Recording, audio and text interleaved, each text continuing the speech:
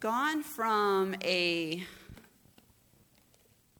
series in February about prayer into hope, and we looked at the beginning of March at how the lament was a prayer that had, sometimes like a little bit of anger to it, like a little bit of like, oh my gosh, like I'm so mad at you, God, that this is happening in my life, or I'm so mad at this situation. But the lament was something that people would give to God, because at the end of pulling all that sorrow out of them and being honest about how they were feeling, they would then turn that prayer into hope and acknowledging, but even though I'm going through this, you are great, and you are good, and you are strong, and I put my hope in you that this will change. And about 1/3 of the Psalms are praise. The book of Psalms, if you've never read it, it's in the Old Testament. It's about 130 some chapters. I might be wrong. It might be 150. I don't remember. But 1/3 of it is praising God. But 2/3 of it is lamenting. And it's interesting when you read a psalm like that, and in the beginning, like David a lot of times would be the one that would be lamenting, and he'd be like so mad. And you're reading it, and you're like, how can this be in the Bible? Like, is he calling God names? Like, what's going on here, right? And then as you keep reading, he then says, but you are good, and you are great, and you have always, taken care of me, and I now ask you to help me with this situation. And what I love about reading through the Psalms or understanding a lament is that we have permission to be human. Because there's not one of us that have ever been in a horrible situation that liked it. We might not be saying something, but we are thinking it. I don't know about you, right? On the outside, you might be like, oh, honey, it's all right, but inside you're like, oh my gosh, right? Your dog just peed on my carpet. Oh, it's okay. We'll clean that right up. Accidents happen, right? You're like, don't you bring that dog back here again. I'm sure somebody's had that happen to them before. I'm sure I'm not the only one. And we know accidents happen. We know our dog, when it was a puppy, probably did the same thing. But the reality is, as a human being, with self-control, we might be saying the right things, but in our head, we're thinking that lament. And so when we go back through these scriptures and we see that David would have those moments where he just would be real. And I love how David understood this concept. God knows I'm thinking it anyway. And if I just say it out loud and I get it all out, then I'm not going to keep stewing about it. I'm not going to keep having it be, thought in my head. I'm going to say it to him. Hey, I'm really mad. I'm really hurt. I'm really upset. And rather than him go to his officials, or rather than him go and tell all of his people, he would go to God. And I think that's the biggest difference between David and us today, is we have this thought, well, I'm not allowed to go to God, so I go tell whoever. Or I hold it in and it festers until it just bursts out of me. But David really understood this concept, and we talked before about like prayer journaling and how, for David, he would just write it down. And that's what we're reading then back, is all these different people who wrote down their praising to God or their lamenting to God. But he never ended it with just the complaint. A lament is more than a complaint. A lament is, I'm complaining, and now I'm asking you for help, and then I'm acknowledging how great you are, because my hope now is in you. So a lament has the ending of hope. So as we have been saying, we've been just taught we should pray, and this is how we should pray, and this is what the Bible says about prayer. Now we're looking at what are some ways that they prayed and were really honest and raw, but ended it with hope. And that is powerful when we can get to that point. So last week we looked at David and Goliath. And we saw how David walked around to the army of Israel and said, what will happen if someone takes him out?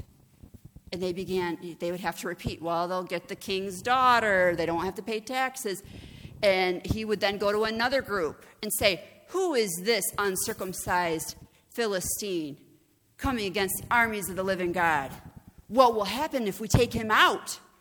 And what we saw was David was very aware when he arrived there that they were in crisis, that they were in a battle. It said every time Goliath came out, all of the army of Israel ran and hid. And David walked around and reminded them, that guy? I don't see a 9-foot-tall guy. I see an uncircumcised Philistine trying to talk to us, the army of the living God. What will happen if we take him out? And he was trying to instill hope in them and get their eyes off of the physical realm, which was, this guy is huge, and get their eyes on the spiritual realm. We serve the living God. Let's have hope, because in the spirit, he's nothing. And so, of course, we finished the story and saw how David not only took Goliath out, but then encouraged all of the guys who were running away to then chase after the Philistines, and they killed them all the way out of town. But those stories of hope remind us as human beings how we need to be reminded, yes, there's a complaint, right? Yes, there's something bad going on in your life. But if you're not reminded to stop looking at the physical, stop seeing what you can do, and instead say, what can the living God that I serve do? And that's where I'm going to put my hope.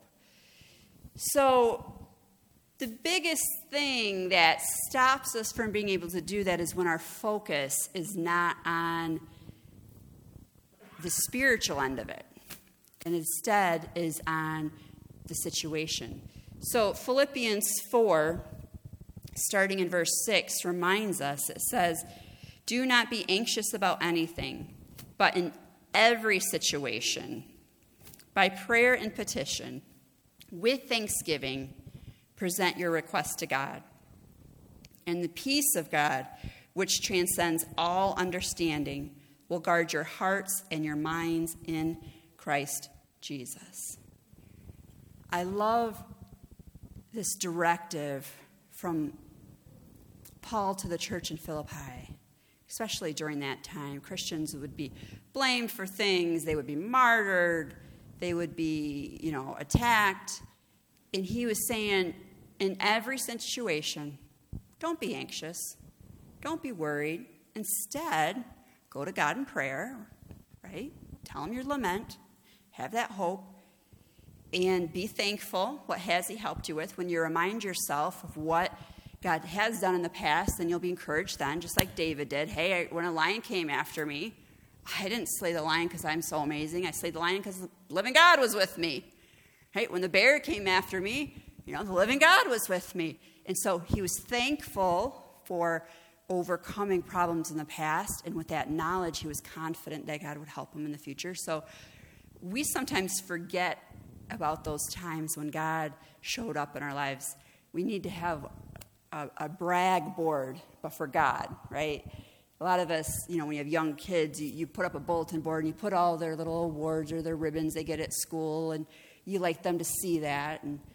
But we need to see and have a spot where we put a reminder of, hey, when I had that, electric bill and I was $50 short, all of a sudden, out of the blue, something came in the mail, or out of the blue, this happened, or, I've told you stories before of healings and different things. So, if you've had one of those stories where, well, the doctor said there was something on my liver, but then he looked and it was gone, and you knew you had the elders of the church praying. That's one of those things you put on that board because you don't want to forget it. You want to be reminded of that.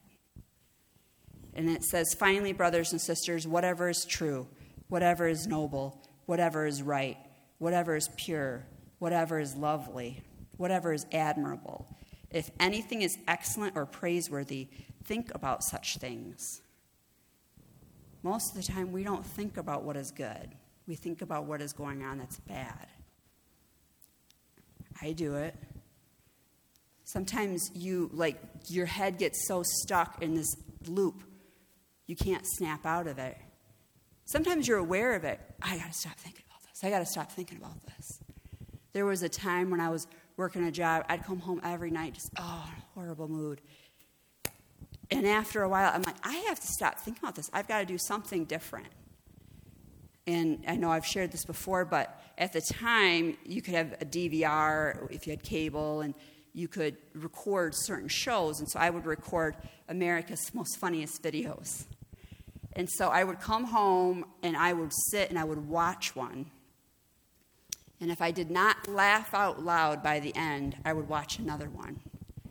And I wouldn't allow myself to get up and deal with my kids, do anything until I was laughing out loud. And it just put me in a better mood. It got my focus off of what was going on. Most times within the first 10 minutes, I was laughing and feeling much better. But every once in a while, I had to watch two. Just saying. Whatever you have learned or received or heard from me, put it into practice, and the God of peace will be with you. Now, I know this is hard. And we all have our own situations, and they're all kind of different. But as we continue the rest of this month looking at stories of hope, sometimes we forget what people have gone through, and it's nice to be reminded of that. So last week we looked at David and Goliath, and this week I wanted to look at Meshach, Shadrach, and Abednego. Some of you know the story, and some of you are going, who? What?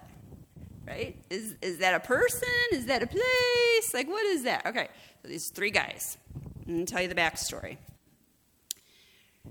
When David died, his son Solomon became the king, and he was on the throne, and they had amassed a lot of wealth. David had gone and had conquered and fought, and now they are in a place where other kings would bring them whatever they needed because they just wanted to be at peace with the Israelites because they were strong, and if anybody picked a fight with them, their God would always show up.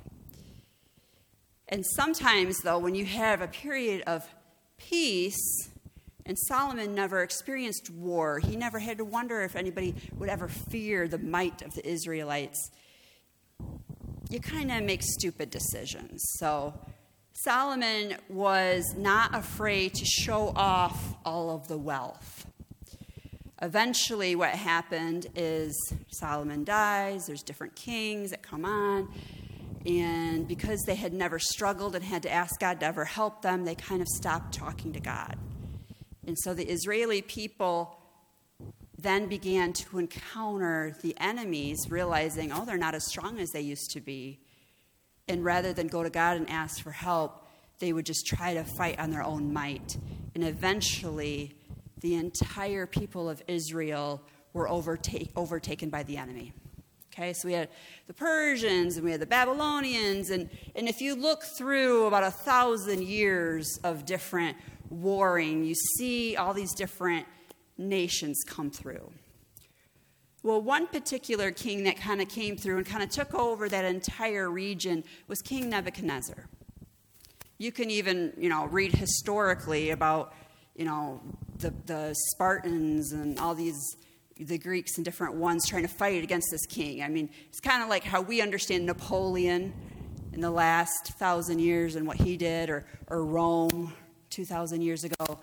Well, the Persians and the Babylonians kind of did the same type of thing where they just kind of took over whole regions. And what they would do is they'd go into a land, and unlike the Romans, they didn't just keep your religious areas. No, they destroyed the temple. They took all the gold. They took everything that was sacred, And they also took all the wise advisors, people that knew how to read, people who knew advanced mathematics, people who understood how the stars worked. That was considered an asset, just like gold would have been, because they didn't live in a time and era where there were public schools on every corner. So Daniel, Meshach, Shadrach, and Abednego were all Jewish men who were very wise and very educated and had been trained from little on, not only in the ways of Jehovah, God of the Jewish people, but also in management and math and leadership and all of these things. And so Daniel writes down everything that happened to them when they had got taken. And he also writes down different visions and prophecies that God gave him during that time. So in the Old Testament, you can find the book of Daniel, and it's all of his writings. And we looked at Daniel in the lion's den a few weeks ago and how the people around him didn't like the fact that he was so popular and the king's favorite. So they had said, you can't pray for 1 month to anybody but King Nebuchadnezzar.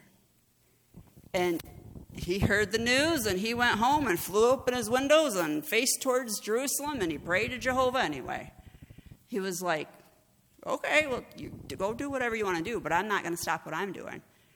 I'm serving this king. I'm being the smart guy for him. I'm leading his people, but I will not stop serving God.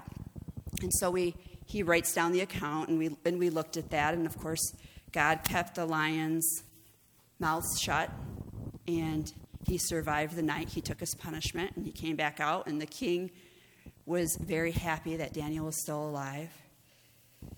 But again, we have short memories, and so we see here in Daniel chapter 3 where he gets this idea in his head, and he begins to impose it on the people.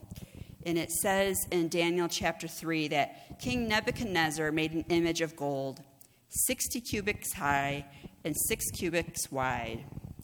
So that would have been about 90 feet high and about 9 feet wide. And he set it up on the plain of Dura in the province of Babylon. He then summoned the satraps, prefects, governors, advisors, treasurers, judges, magistrates, and all of the other provincial officials to come to the dedication of the image he had set up. So all of these government officials assembled for the dedication of this image that King Nebuchadnezzar had set up, and they stood before it. He wanted the guys who ran his country and had to listen to him come. It doesn't say that he had the common people of that town come. He wanted to know that the people that he had taken from all these different lands, that now he's having them as a government, are they faithful to me? Is what Nebuchadnezzar wanted to know. And so he has the herald loudly proclaim, nations and people of every language, this is what you are commanded to do.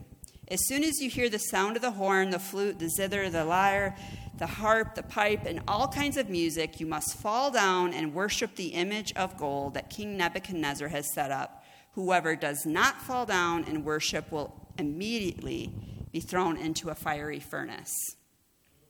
Therefore, as soon as they heard the sound of the music, all of the nations and peoples of every language fell down and worshipped the image of gold and King Nebuchadnezzar had set up. At this time, some astrologers came forward and denounced the Jews. They said to King Nebuchadnezzar, "May the king live forever.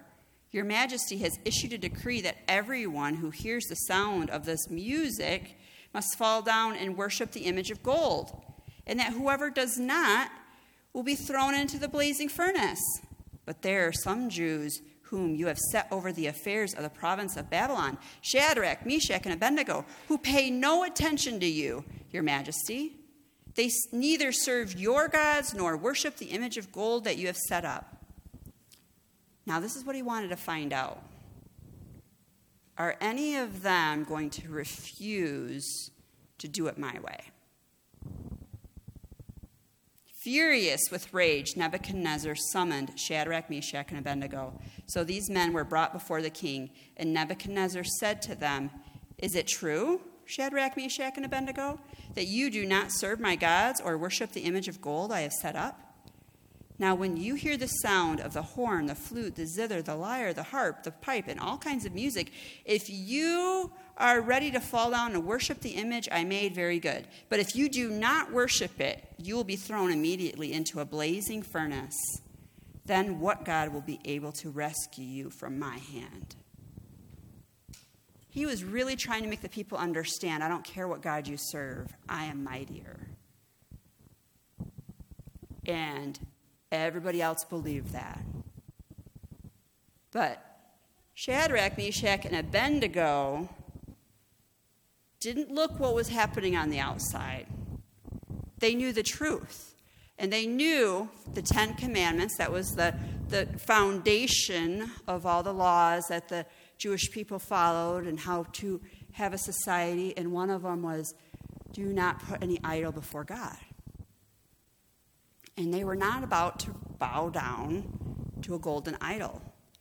We see throughout the Old Testament that lots of times there would be Jewish advisors to kings, and they would say, King, I will honor you by the traditions of how we greet you, by bowing down to you, but I am not bowing down to you because I think you're greater than God. I'm bowing down to you because of your position of authority. But this was an idol. And King Nebuchadnezzar was trying to say to all of them that my idol in my hand is more powerful than your God, and I want you to bow down to worship this statue of gold. And they weren't going to. Let's see what happens here. I love how the enemy will say, how can your God rescue you from this? When we get into bad situations, that's what Satan's really trying to say to us, right? He's trying to say, don't put your hope in God. Don't pray and ask him, what is he going to do about this?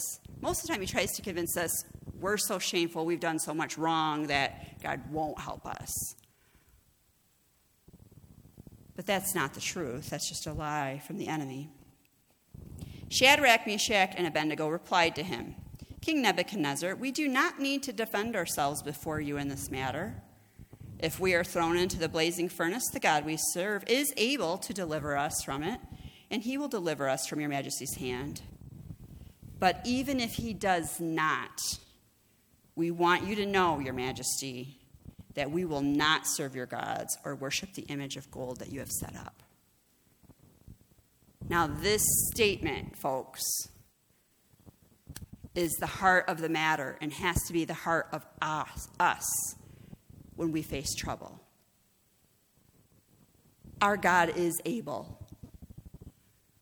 And he wants to deliver us. Sometimes he doesn't deliver us in the way that we tell him to deliver us or in the time he wants him to deliver us.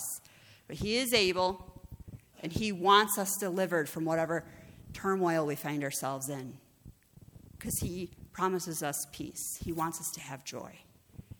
But even if he doesn't deliver us in the way that we are expecting, we will not stop serving him. We will not bow down to whatever the enemy wants us to bow down to. And most of us have a hard time with that. If God doesn't do it the way we want, we have a really hard time with that. What's interesting is, for any of you that are history buffs or have seen the movie Dunkirk, the Europeans were fighting against Germany during World War II, and the fighting had been mainly, along the border between Germany and France and Austria. They had kind of come through. On the other side, Russia was fighting. But on the side near France, the English had gone over to French land and had been with the French soldiers trying to hold back the Germans. And unfortunately, the Germans kind of marched through France, and all of those soldiers rushed to the coast. And there's an English channel between France and England, and the Germans are coming, and they're going to kill them all. There was probably about 350,000 of them that had all been in France trying to hold the Germans back, and it was just, they couldn't do it, and they all ran to the coast. So they're at the coast, and the officials are trying to get a hold of the officials in England, and they are saying, send the ships, send the Navy, send them, and come get us off the coast, get us out of here. We'll hunker down in England, and we'll come back and fight another day. And the Army officials, the Navy guys were like, this is a trap. The Germans know where all of our infantry is, and if we send all of our Navy over, they're going to bring their planes over, they're going to bomb all of our boats, they're going to kill all of you, and then we will have no way of ever defeating the enemy. And we love you and we're sorry, but we can't send the Navy to come rescue you. In the natural, there's no way. But these men were raised in church. And they knew what Shadrach, Meshach, and Abednego went through. And they knew that they were going to be thrown into the fiery furnace. And when they talked to the enemy, they said, our God is able. We will not bow down. But even if he doesn't, we will still serve God. And so the guys on the beaches all made a decision that they were going to pray. And they said, our army officials, our military in England won't come rescue us. The Navy can't come. But our God is bigger than the Germans. Our God is bigger than the Navy. And we are going to put our trust not in you guys because you guys said no. We're going to put our trust in God. And so that when they telegraphed back, they said, but even if, from that passage, but even if God doesn't, we will still serve him. So even if you guys won't come get us, our God, we will still serve him, and we're still going to pray, and we're going to still trust. The word got out in England that they weren't going to send any Navy ships to get them, but that the boys were asking for prayer because they said, even if you won't rescue us, even if God doesn't save us, we're still going to serve him, so pray. We're going to ask God now to do it. And it caused in the hearts of all the English people that lived along the coast to say, if they're willing to face the Germans all the way up there, and if the English Navy won't come and get them, and they will still serve God no matter what, we will try to help. And the 21-mile difference there between the coast of England and France became filled with yachts and pleasure boats and ferry boats and merchants and all of these boats, people with sailboats, everybody in England who heard you need to pray for the boys because they said, even if nobody comes, we will still serve God. We're going to trust him to save us. Everybody hopped in their boat, and this massive evacuation began. And they went over, even though there were planes trying to bomb them, but we all know that you got a sailboat that you're trying to hit from the air. That's a lot different than hitting a big battleship. And some were lost, but most of them, because they were smaller and the way they were coming across, were not hit. And they were able to rescue out of the 350,000 soldiers that were French and English that were fighting against the Germans, 338,000 by individuals who heard the message and stepped up. God had to have worked on the hearts of thousands of people who had boats, thousands, to say, oh, yep, you see every day how U-boats are making huge problems with the Navy and how they're going by and they're shooting them down, and you haven't registered to be in the Army or the Navy. You're just a regular person who up to this point has not tried to fight them. And all of a sudden that day, tens of thousands Say, I'm going to get in a boat, and I'm going to go face the Germans in my little sailboat, and I'm going to go and get maybe 20 men, and I'm going to come back. That's a miracle. That is God understanding what they were saying. But even if you don't, I will still serve you. And Shadrach, Meshach, and Abednego were given a second chance. All they had to do was fall down. They could have justified it. They could have said, everybody was doing it. I was just honoring a pagan guy and his gods. It meant nothing. It's just a statue. God would have understood. I could have made another sacrifice the next day and been forgiven. But they said no. They said, even if our God doesn't save us, and today's the day we die, we will not bow down to this. And when we go through struggles and we lament, sometimes we say, I should just bow down to this. I should just give in to this. The struggle to fight against maybe the temptation that's coming against me is too big. I'm just going to give in. I'll ask God for forgiveness tomorrow. What if God doesn't rescue me from this? What if he doesn't have a way? And some of us do, and God does forgive us. We have to live with the consequences of those choices while we're here on earth.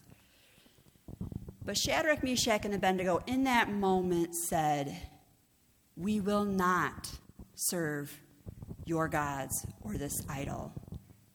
Our God can, and we believe he will, but even if he doesn't, we will not bow down.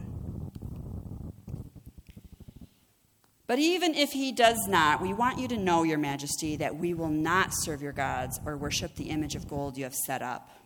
Then Nebuchadnezzar was furious with Shadrach, Meshach, and Abednego, and his attitude towards them changed. He ordered the furnace heated 7 times hotter than usual, and he commanded some of the strongest soldiers in his army to tie up Shadrach, Meshach, and Abednego and throw them into the blazing furnace. So these men, wearing their robes, trousers, turbans, and other clothes, were bound and thrown into the blazing furnace. The king's command was so urgent, and the furnace was so hot that the flames of the fire killed the soldiers who took up Shadrach, Meshach, and Abednego, and these 3 men, firmly tied, fell into the blazing furnace. Then King Nebuchadnezzar leaped to his feet in amazement and asked his advisors, weren't there 3 men that we tied up and threw into the fire? They replied, certainly, Your Majesty. He said, look, I see 4 men walking around in the fire, unbound and unharmed, and the 4th looks like the Son of God's. Nebuchadnezzar then approached the opening of the blazing furnace and shouted, Shadrach, Meshach, and Abednego, servants of the Most High God, come out, come here. What I find interesting about this is this man was so arrogant that he wanted to watch them burn. He wanted to hear them scream. See, why the enemy comes against us? Why? He knows we're saved. He knows we're going to heaven when we die. All who call upon the name of the Lord shall be saved. Why do we have so many struggles while we're here on earth? He wants to hear us scream. He wants to see us burn. He wants to see us in torment. When you read through the book of Job, Satan was telling God, look at Job. He serves you because everything is all cushy.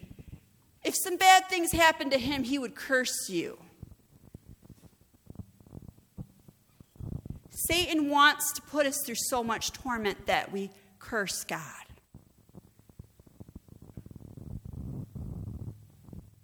What I find really interesting, that second song that Sarah sung talked about the name of Jesus. How beautiful is your name, beautiful is your name, the name of Jesus Christ our Lord. But what does Satan get us to do? Jesus Christ. Why did I do that? We curse his name. The movies of the 80s and early 90s, I have a hard time sometimes. They're the classics, right? But they spill the cup of milk. Oh, Jesus, they say.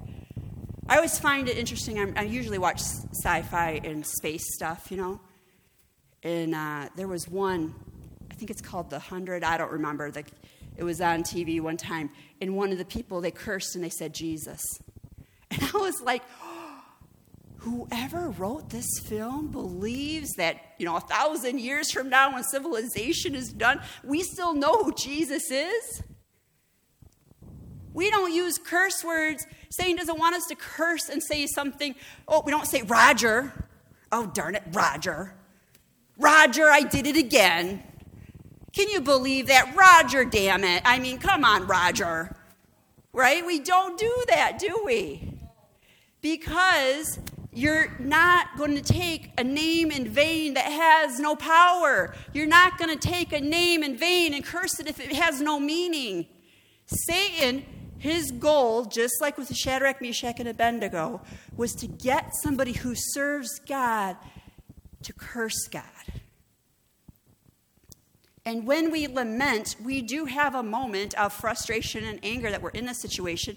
We're mad at God. Why did you even let this happen? And if we ended there, it would not be a lament, it would be a complaint. But the lament doesn't stop with a curse. The lament takes us to shift our focus, and then all of a sudden we go into hope.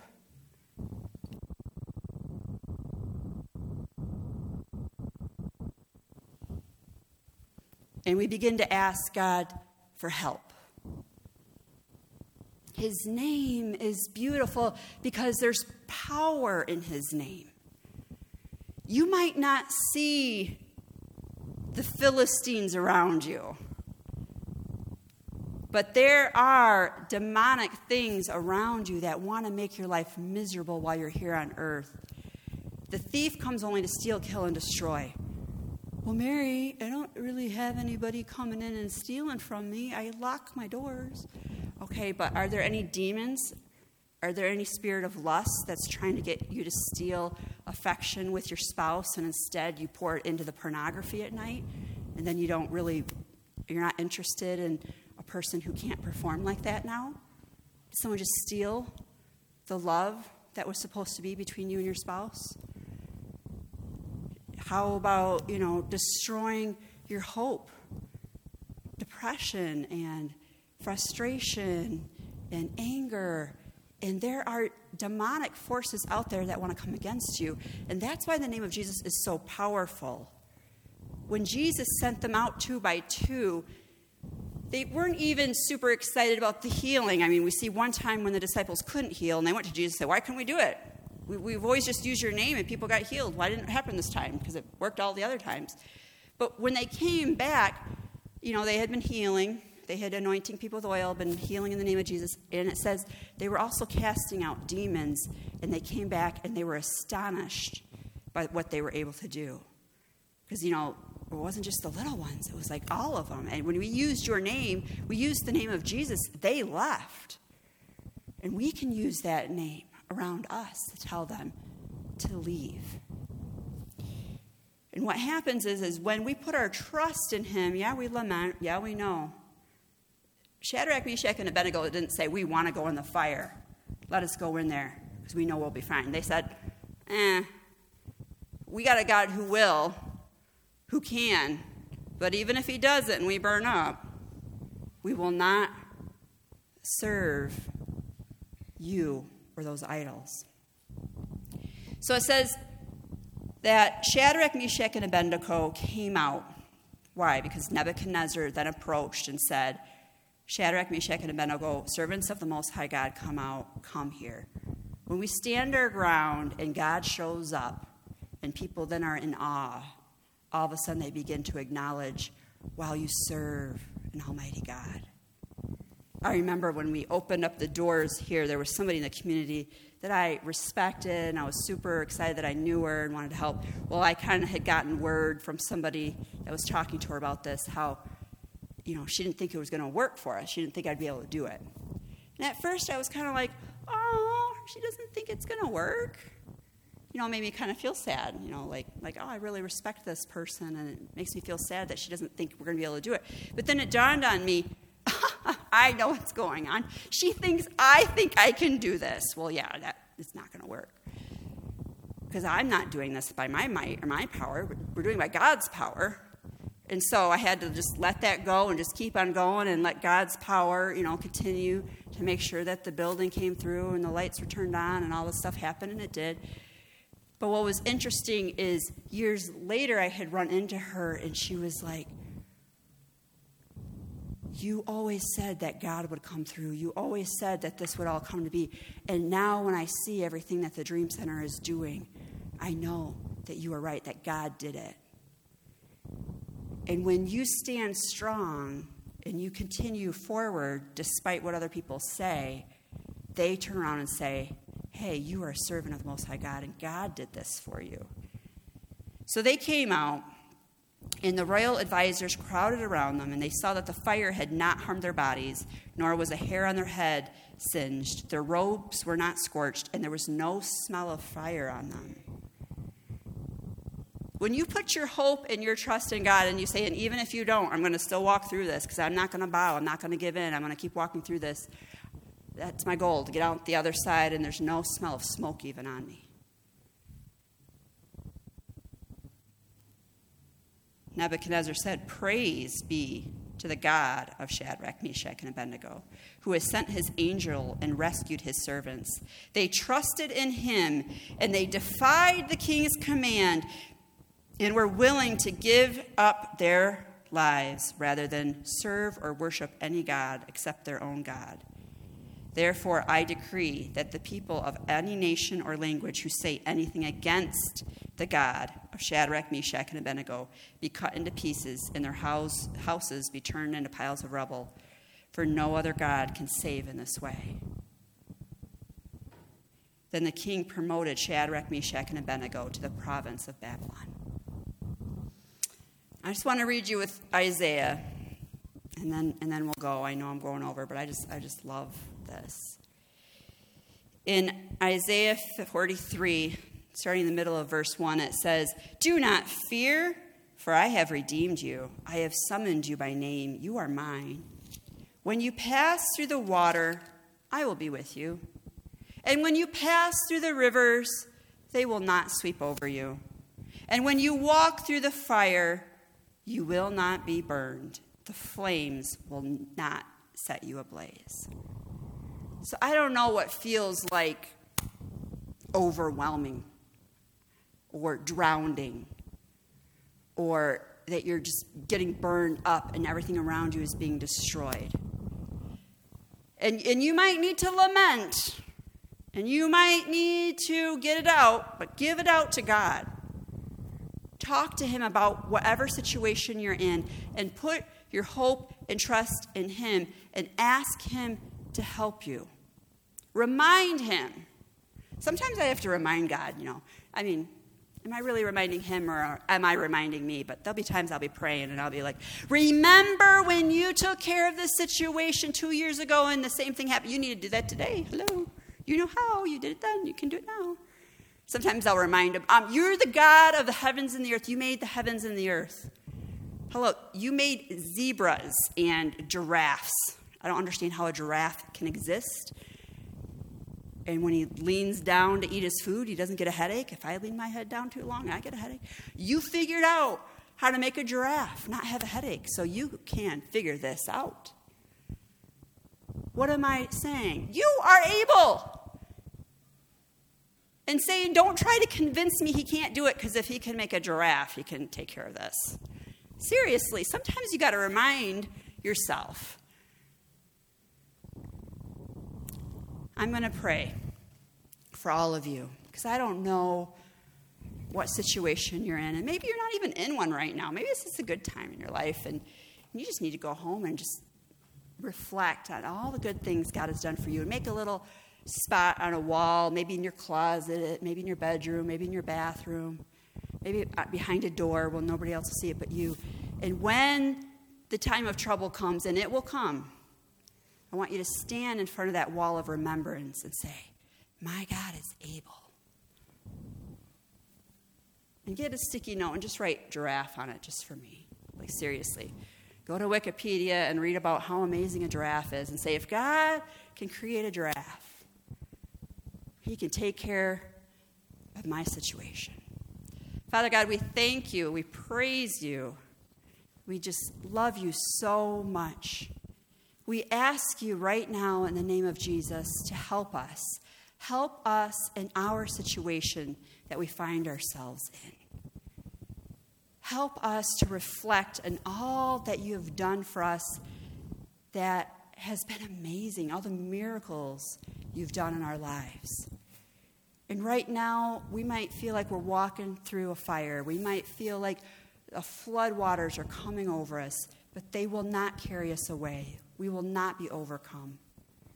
Because you want to help us, you are able to help us, and even if you don't help us in the way that we want to be helped right now in this moment, we will still serve you. But help us, because it's hard. We ask you, Father God, to give us hope where we have only had sorrow. Bring healing where we have been wounded. Bring us peace where we have been anxious. We trust you, and we put our hope in you. In the name of Jesus we pray. Amen. Amen. Eric, if you can just leave everything on that soundboard the way it is, don't touch anything, that'd be great. And I want to remind everybody that tonight the guys are meeting in the fellowship hall at 6 o'clock. So if you're not doing anything tonight at 6, definitely come on down and enjoy some amazing, what do we call it, boiled dinner? But it's the corned beef and potatoes, and it's all yummy stuff. God bless everyone. Have a great day.